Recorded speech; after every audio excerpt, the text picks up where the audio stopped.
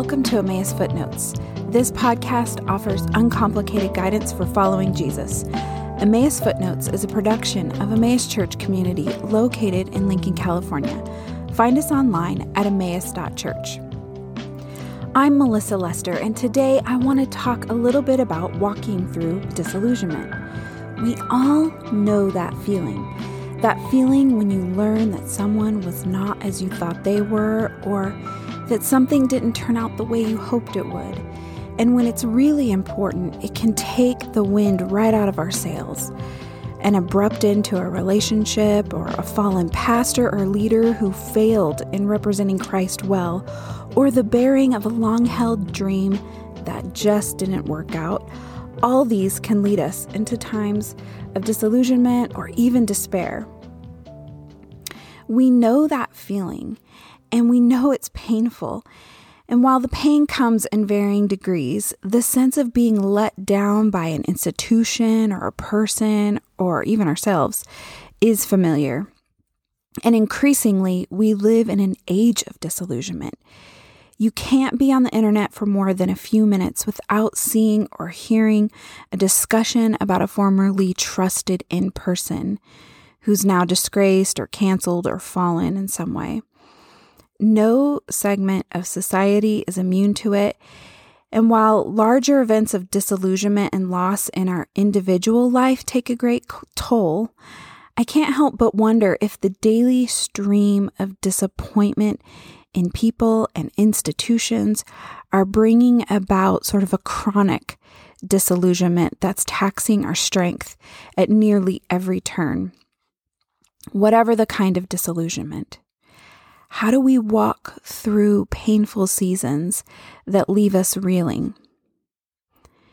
In 2017 and 18, some pain began to come to a head for me.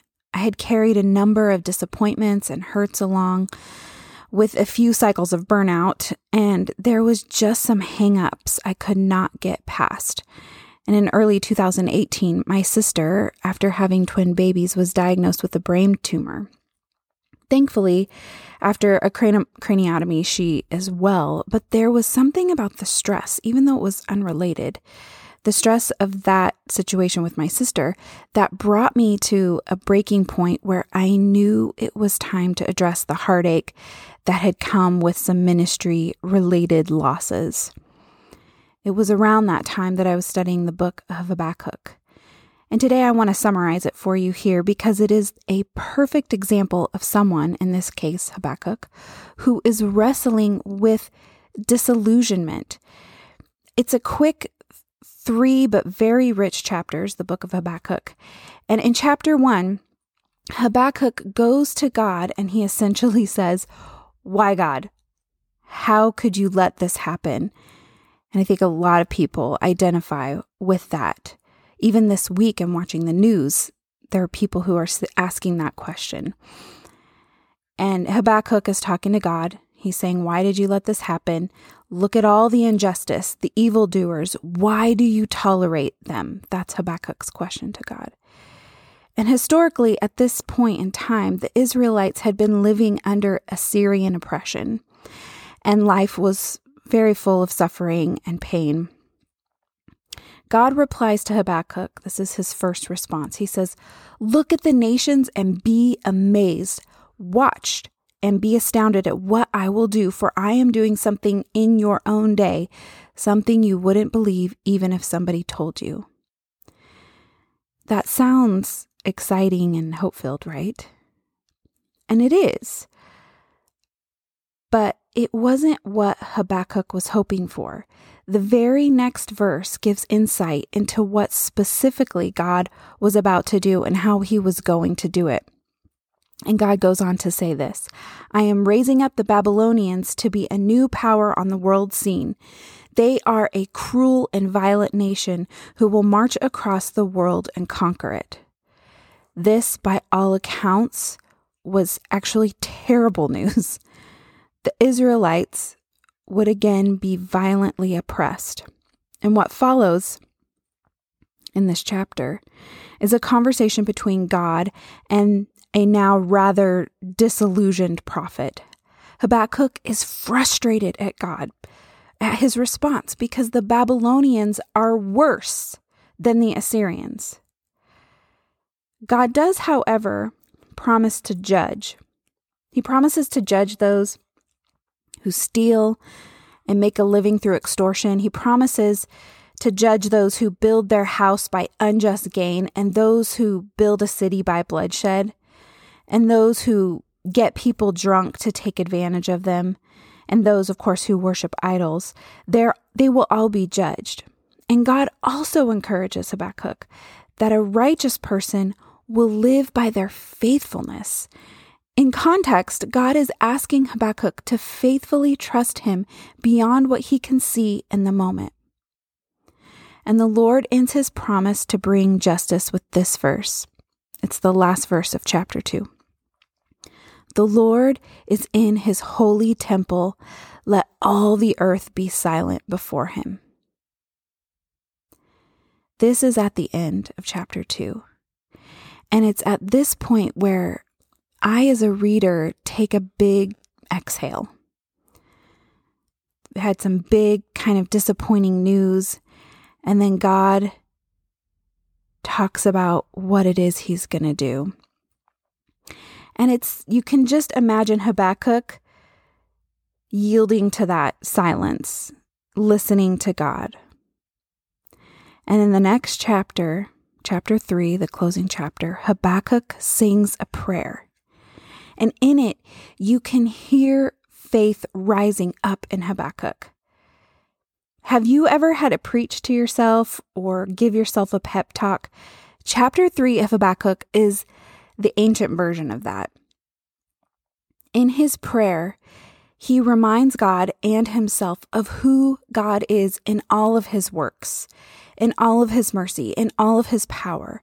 And Habakkuk recounts how God has delivered his people and he has crushed wickedness.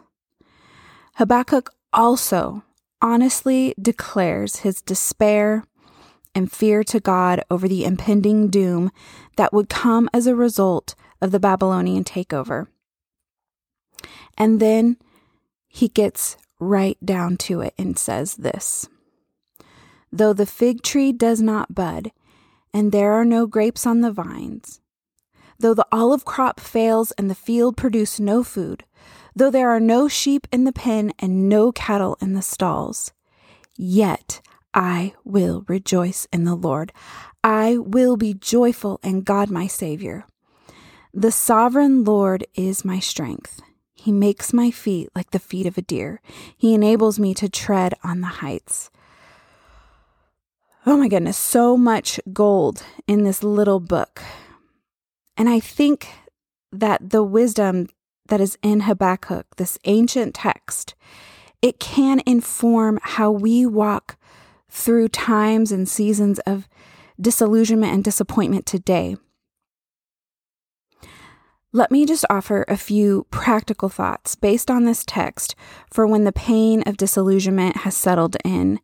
I think these will be really helpful. First of all, number 1, keep talking to God. Habakkuk did not withhold his true feelings and complaints. Pain has this strange way of making us want to hide or numb out. And in those moments, don't stop talking to God. Number 2, embrace silence. After Habakkuk and God had that dialogue, there was this time of silence. A great deal of really good and important work can be done in silence. Things like listening and waiting. And God did tell Habakkuk in chapter 2 that his promise would not prove false, and that though it would linger, to wait for it because the fulfillment of his promise would come. Listening and waiting are key in that. And to do that, we need silence. So embrace silence. That's number 2. Number 3, remind yourself of what is true about God, who he is and what he has done. In times of disillusionment, I've seen this in my own life. I've seen it in the lives of others. But in times of disillusionment, deception is a crafty close talker. And God's word and the truth are the antidote to deception, and they offer a perspective based on a truer reality that is ultimately greater than our limited perspective, our ever-changing emotions, our circumstances, all those things. And the truth of that, of God's word, is what aligns our perspective to that greater reality. And we see Habakkuk doing this. He reminded himself of the truth. He sang it. He prayed it. Let's read it. Let's fill our hearts with the truth of God. So that was number 3. Number 4, hold fast to faithfulness. Trusting when circumstances aren't favorable is an act of faith. And we know from our text that the righteous shall live by their faithfulness. That's what God told Habakkuk. Remain faithful to God, walk with Him, worship Him, remain devoted to Him in seasons where your world feels upside down.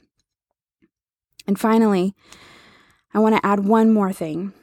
And it's really important to have some close, truth-loving, and praying friends who will walk with you in faithfulness when you can't seem to make the next step. They'll remind you of who God is when you forget in those crucial moments. And of course, friends that will pray for you when you can't find the words. We need that kind of supportive community, and we need to be that for others. We're going to talk more about disillusionment and how it relates to Christian community in some upcoming episodes. But I want to leave you today with a scripture and a thought. Psalm 25 verse 5 says, "Lead me by your truth and teach me, for you are the God who saves me.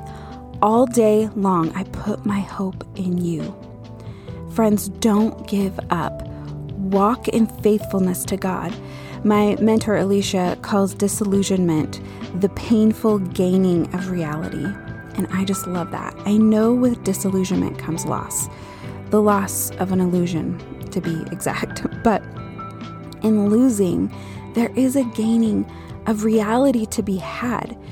Embracing reality is to embrace an ultimate reality that includes the truth of the hope that is in Jesus now and the hope for what is to come. Evil will be judged once and for all. And God will restore all that is broken. And that is why we can walk through disillusionment with hope. Don't give up. Walk in faithfulness to God.